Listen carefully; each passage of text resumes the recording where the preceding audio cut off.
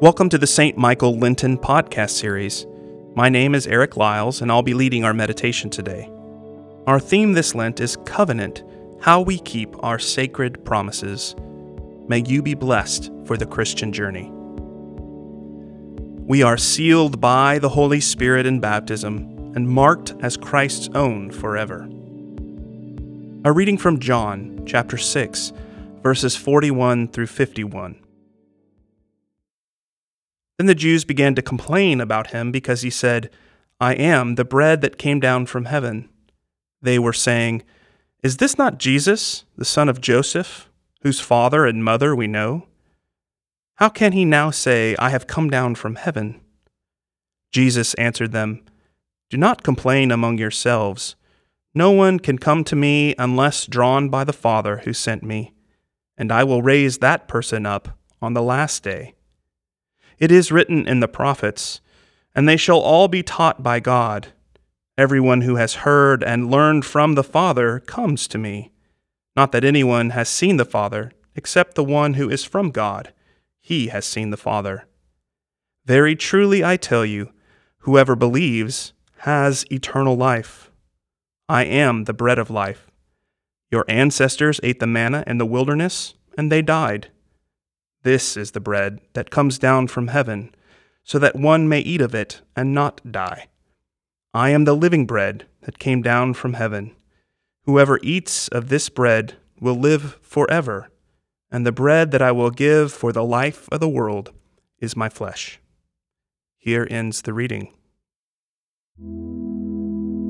In our baptism, we are sealed by God the Holy Spirit and marked as Christ's own forever.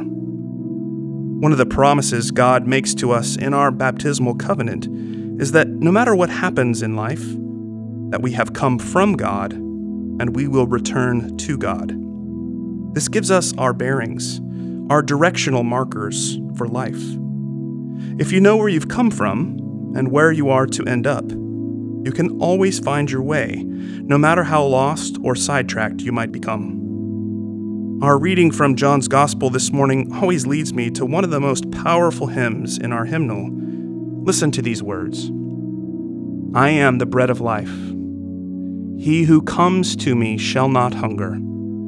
He who believes in me shall not thirst. No one can come to me unless the Father draw him. And I will raise him up, and I will raise him up, and I will raise him up on the last day. The bread that I will give is my flesh for the life of the world. And he who eats of this bread, he shall live forever. He shall live forever. And I will raise him up, and I will raise him up, and I will raise him up on the last day. I am the resurrection. I am the life. He who believes in me, even if he die, he shall live forever. And I will raise him up, and I will raise him up, and I will raise him up on the last day. God's covenant promise to us through Jesus Christ is that on the last day we will be raised with all the saints in glory everlasting. Our part of that covenant is to believe and trust in God's promise and to daily eat the bread of life, Jesus' own words and actions, forming us into the people God has created us to be and is calling us to become. Amen.